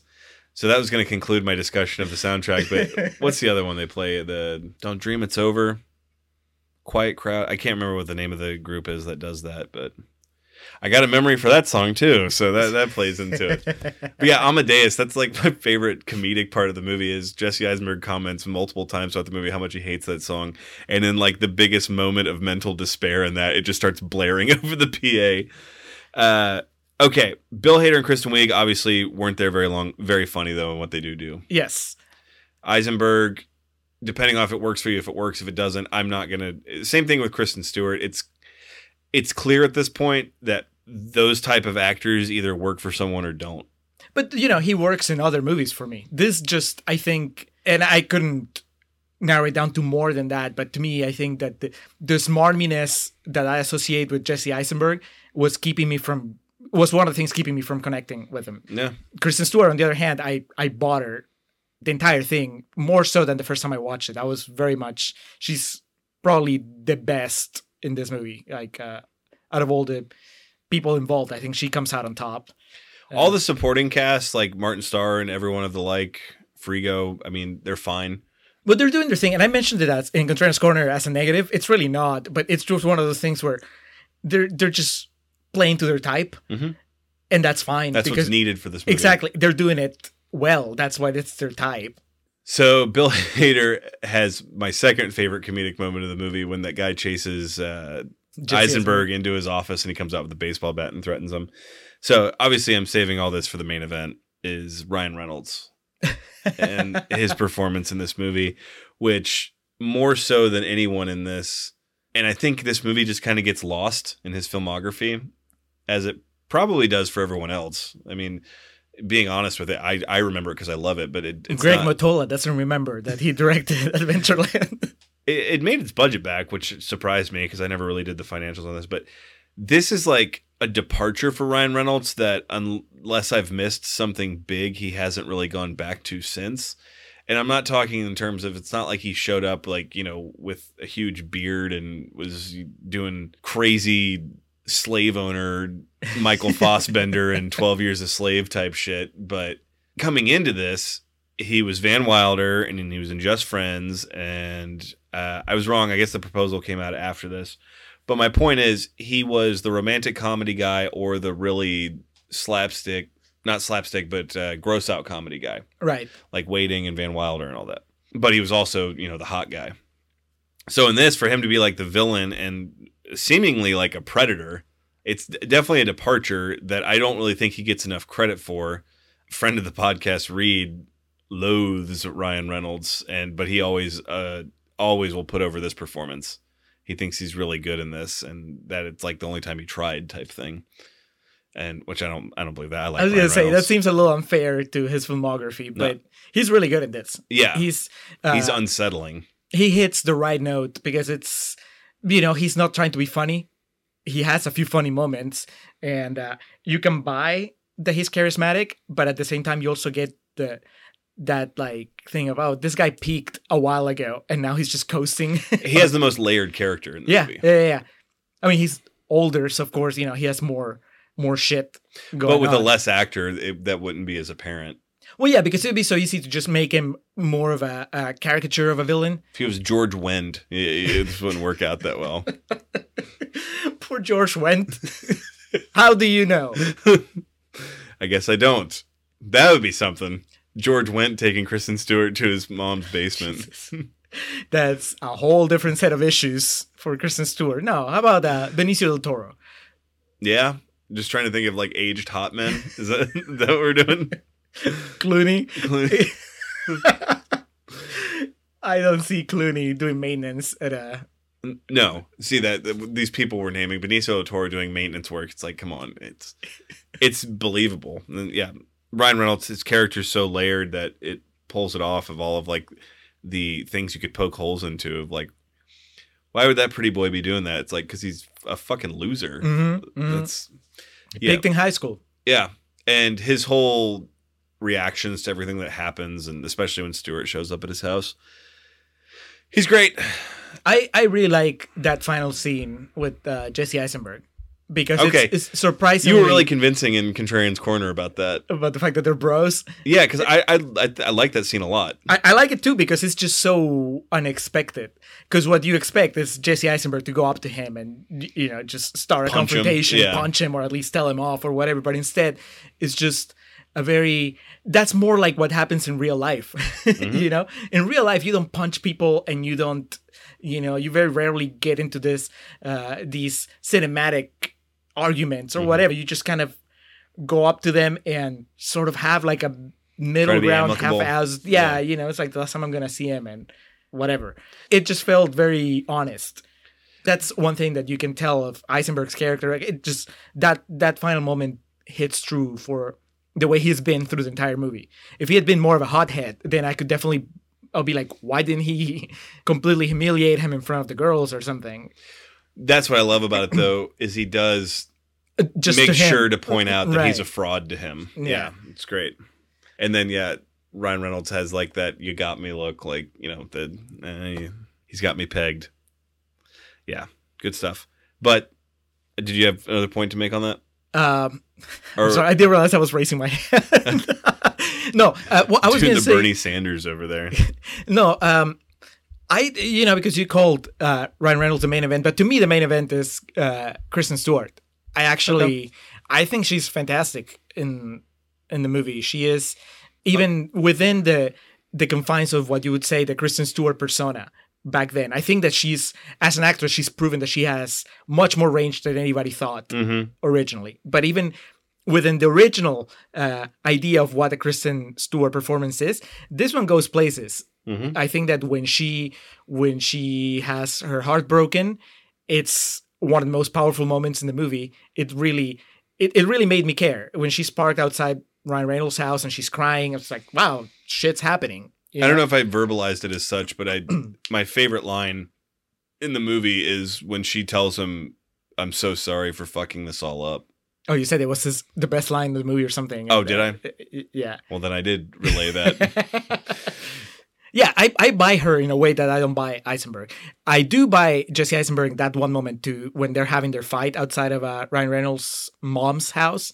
And, I said in Turner's Corner the one time that he looks alive and he's just really hurt and his voice breaks and he's kind of almost crying. That was like, wow. Now that I can relate to. Yeah, that scene's so perfect. He's like tracked her down to where she's at. Big argument in the middle of the street. Takes me back. The good old days. The good old days. So it's funny you mentioned you think she's really good at it, because that was my sister didn't watch the movie with us, but made the comment, I've never seen her in anything that I thought was good. And I said, oh, I think she's fantastic in this. So I'm glad that you agree to it. And it's especially fascinating and especially good because for a viewer as myself, I feel like watching her in the past 10 years of movies and television, she's gotten a lot more comfortable. And she may have been a bit, kind of more reserved at the beginning. Also, she has the opportunity, I think, to just do more, like, different things. I was going to say, this movie in particular was just kind of like stars align type thing. She still had that naivety to approach acting with, but it works for the character. And yeah, it's all great. So Reynolds was the main event. I guess the post-mortem. When I called out the best scene in the movie, it is, in a movie made today, you would be beaten over the head with the fact that Jesse Eisenberg's dad's an alcoholic. And I think my favorite scene, I'm the biggest lush my family's ever had, so I don't want to imply that like either of my parents are alcoholics. So this scene does not resonate with me, but from a filmmaking standpoint, to me, the best scene in the movie is when he does have his drunk driving accident, and then the mom puts the bottle of booze on the table, and him and his dad have that moment of back and forth, and Eisenberg just takes the bullet for it. I think that's, having never been in a situation like close to that, I can't really empathize. I can empathize, I can't sympathize is what I should say, but it's such simple acting in that, but to me it's the most powerful scene in the movie. Well, it's great because, one, you get where the dad's coming from, the shame, you really realize like how bad it's been through the entire movie, but also it's a really good way of showing him, Jesse Eisenberg, growing up, because he takes a bullet for his dad when he could have maybe somehow find a way to weasel his way into getting some money to go to New York or whatever. Instead, he does a very grown-up thing, and that to me is more powerful than anything he says to Kristen Stewart later. I do remember feeling, especially the first time I watched it, this time a little bit, that we're done, like the movie's over by the time he moves to New York. Yeah. I don't need the scene in the apartment. They're in the rain. She's like, do you want to come over? Do you want to come in? I get it. They got the happy ending. I don't need all the extra stuff. I know he's going to have sex with her. It's the only logical conclusion to this.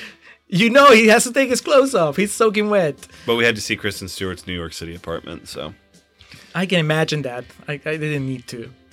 Yeah, this movie I think is right at 140. So they had to have the asterisk of the Mattis seal of approval without adhering to the Mattis rule of 90 minutes. But yeah, I think that would probably be the one big scene that you could say could be clipped is them in the apartment, because everything else pretty much on the money. Boom, boom, boom. I mean, I understand it's there because you want more. If you're rooting for this couple through the entire movie, then you want to enjoy just the big makeup all the way to the kiss and whatever. But one, because I wasn't rooting for them, and two, because I think I always prefer, in this particular scenario, I would say less is more. Mm-hmm. It's just so much more. It's cleaner. Yeah. You know, not the Facebook, just Facebook. Just land. Land. No, I can feel that. That's oddly enough that you have not seen The Spectacular Now. Another movie that resonates with me heavily. You will like the ending because it does exactly what you're speaking to. In terms of less is more. Here nor there. Maybe one day we'll do that movie. I don't know. That might hit too close to home. Yeah. That movie hits hard. It's rough. Miles Teller's character is named Alex. Yeah. He lives in Denton. Yeah, my dad, Kyle McClanahan, abandoned me when I was... not Kyle McClanahan, Kyle Chandler. Excuse me. God, I'd had better hair if my dad was Kyle McClanahan. Yeah, if you couldn't tell, love that movie. So, if you want to banter with me about it or talk about it, I'm on Twitter. You can find me. We got all our plugs in the beginning of this podcast. I could talk about Adventureland all day. So, obviously, my rating, A+. I mean, if I'm... A+, holy shit, dude. But no, why am I surprised? No, I mean, you've been... Yeah. You've been sucking this movie's dick. It's a movie that can transport me to, like... I can feel myself leaving and go somewhere else, and there's only certain things I can do that. There's, like, music, and some places I can be, like, transported by, but it's very rare things can do that.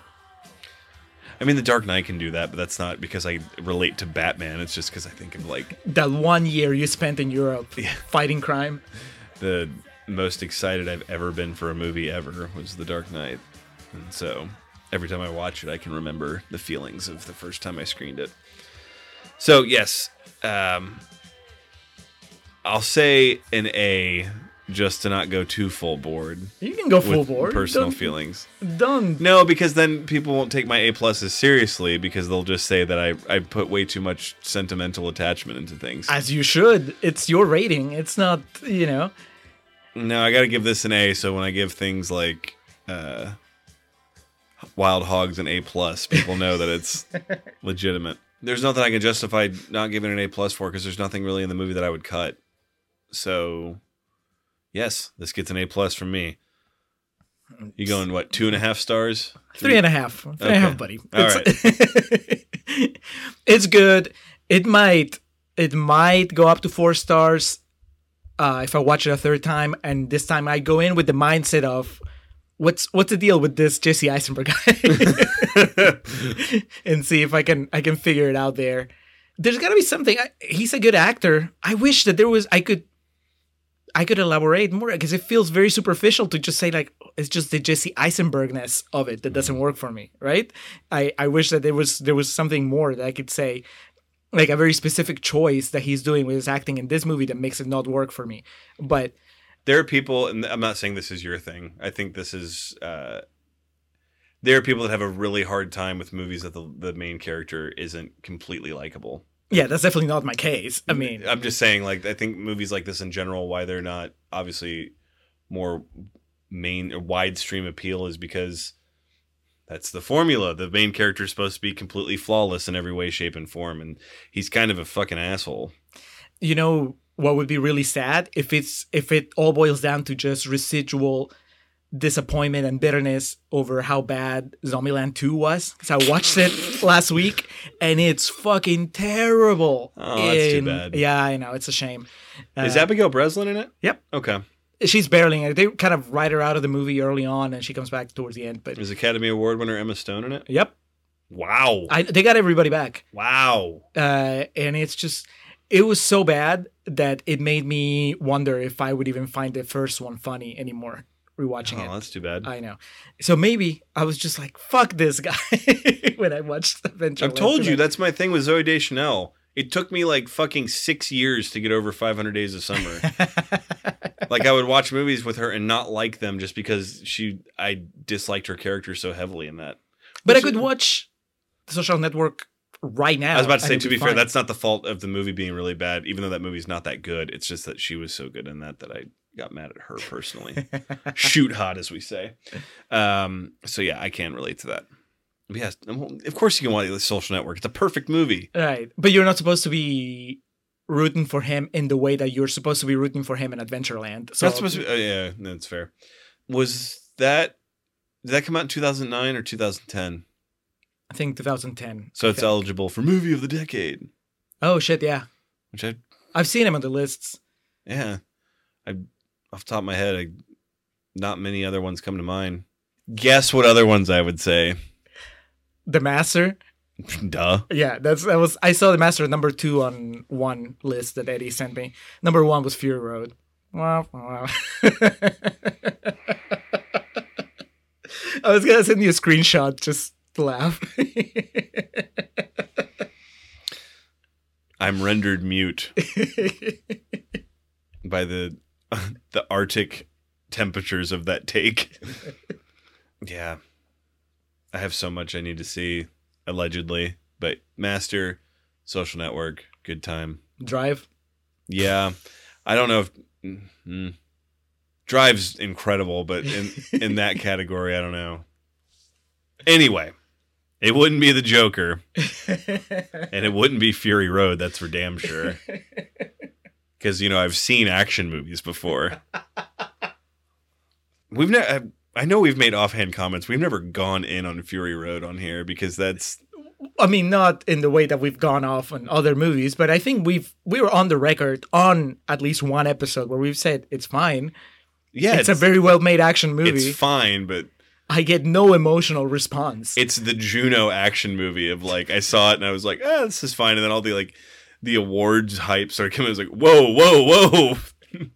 Let's pump the brakes here. We made an okay movie. Let's just accept it for what it is. I did see a tweet, though. I don't know if I retweeted it or if you saw it. It was in that discussion of the movie decade thing of as it stands, still the greatest movie villain of the past decade has been Jason Bateman in Juno. I saw that. Which I can't really disagree with. All right. Anyway, just riding off a high after talking about this movie. I don't want to give it up. So that concludes Adventureland. I'm sure it'll come back up with me talking about its greatness at some point in time. One thing we did say in the first half that I feel the need to point out now, just for any new listeners or anything, completely concede that this is all white people shit. I mean, it is true. There's only one black character. Mm-hmm. She doesn't get any lines. Nope. She does get, I guess, plot power because she ruins Ryan Reynolds' life. Not to say the story can't resonate with people anywhere, but just the whole idea of it is just such entitled white people bullshit of I'm going to go to Europe and then I'm going to go to this Ivy League college and I'm going to do all this. It's... Oh, dad lost his job? Okay, well, but I'm still going to Europe, right? Yeah. Just young white people shit. Still. Love it. Take it with me where I go. So up next is... Mute. It's Okay. our sort of crossover with Netflix and Swill. Dan from Netflix and Swill is going to do a Netflix original with us. Mute, from the director of Moon and Source Code, Duncan Jones. Oh. All right. Source Code rules. So... Have you- but it's going to be a rotten then, if it's the next. It's rotten. Oh, okay. Oh, it's rotten, all right. All right. Go in completely blind, Alex. Have you seen it yet? Yes. Okay. I saw it when it came out. How long is it? It's probably about 2 hours. Fuck.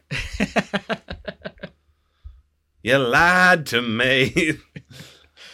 Okay, and then that'll be episode 98, 99, of course.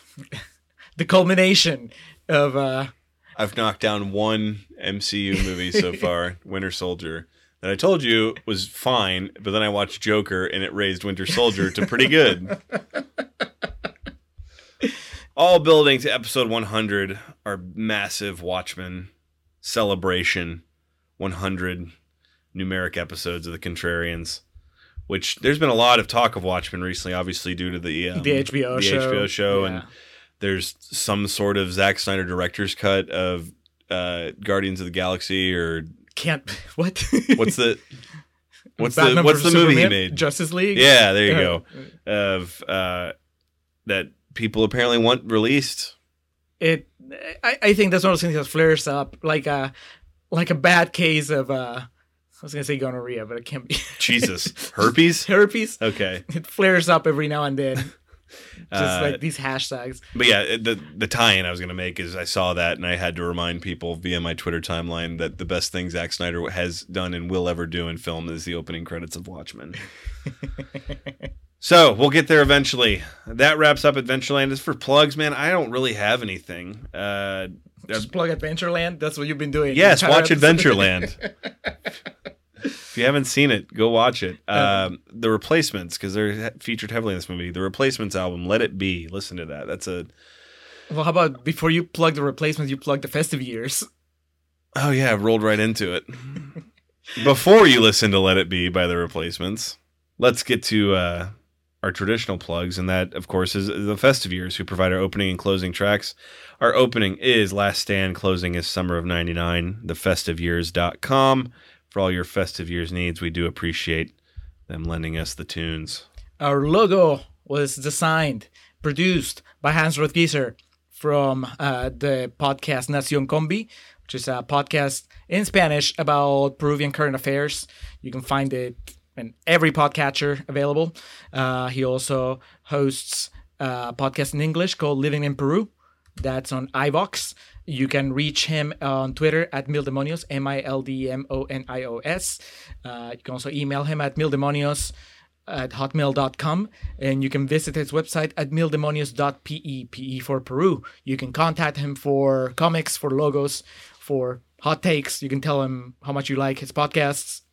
Yeah, speaking of his hot takes, I'm fully expecting him to send us like an audio clip when he gets all worked up about us praising the Fly. I saw him. I had dinner with him while I was in Peru, and I kind of like gave him a preview, and he laughed about it. He just shook his head. Yeah, he was pretty passionate in his recommendation for us not to watch it. But yeah, so those are our traditional plugs. We do appreciate everyone that helps us make this thing work. It means a lot to us. And yeah, I don't really have many plugs. I've been really busy with work and whatnot. So I will plug the Replacements album, Let It Be, because there was a good amount of replacements in this. At the opening and closing tracks of this movie Is were this by Replacements. John Lennon's The Replacement? Yes, Okay. Let It Be. I have just one brief plug. I finally got around to watching the first episode of The Sinner, which is a series on Netflix starring Jessica Biel. That was, a while ago when we Contrarian's did. favorite. Yeah, when we did, I think London. If there were podcasting Olympics and we had flags, it would probably be Jessica Biel. And Ben Affleck. Yes, yeah, that's true. Dan from Netflix as well, he recommended The Sinner for an example of a show that actually uses Jessica Biel as an actress, not just as a really attractive human being. So I watched the first episode, really good. It's like 8 episodes, I think, the first season, and I was very tempted to just binge the whole thing, but I've been really busy. The first one is really good though, so Nice.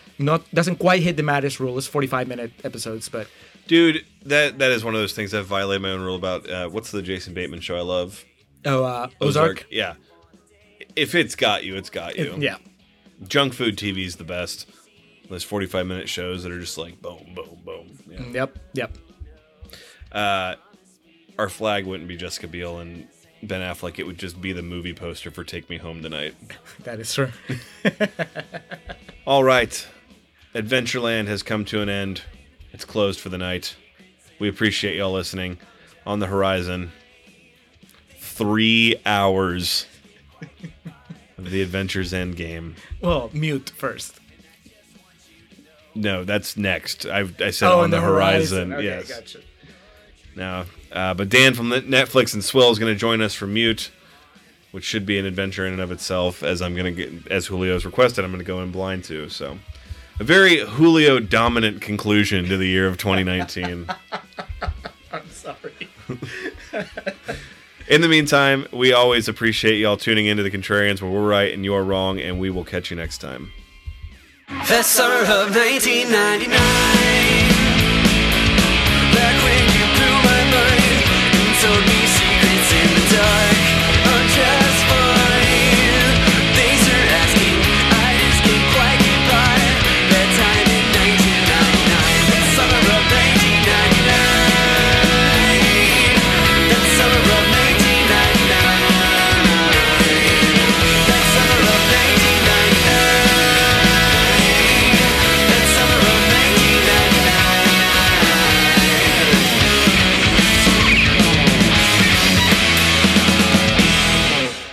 But I forgot what the original point was I was making about this. That's Frank Costanza. And I've lost my train of thought. Because I was the role there. What was the original thing that we were talking about when I brought up Kristen Stewart? She's too good for him. Well, is yeah, what you yeah, think. yeah. The relationship. So to me, I don't care if Daniel Day-Lewis is in it. Daniel Day-Lewis as Alfred Pennyworth. This is like a sidebar, but have you seen how they I've keep abandoned my Bruce. they keep upscaling Alfred? Like they keep casting like bigger and bigger names. And then, Who's Alfred now? It's Jeremy Iron and right, yeah. and then now they've cast Gollum. What? You know the guy that does Gollum. No, I don't. You know he's mostly known for doing motion capture roles. Okay. He's a big name. I don't know. God, you haven't gone to the movies in forever. No. Rise of the Planet of the Apes, the new Planet of the Apes trilogy. He's the main ape. He's Caesar. Cool. There was a trilogy of New Planet of the Apes? Yes. Jesus. This is all going like at the very end of the episode. It's gonna be the post credits Yeah, I knew there was like a Planet of the Apes that came out. with James Franco. Yeah. Okay, at least you're not thinking of a Tim Burton one. No, that movie sucks. Yes.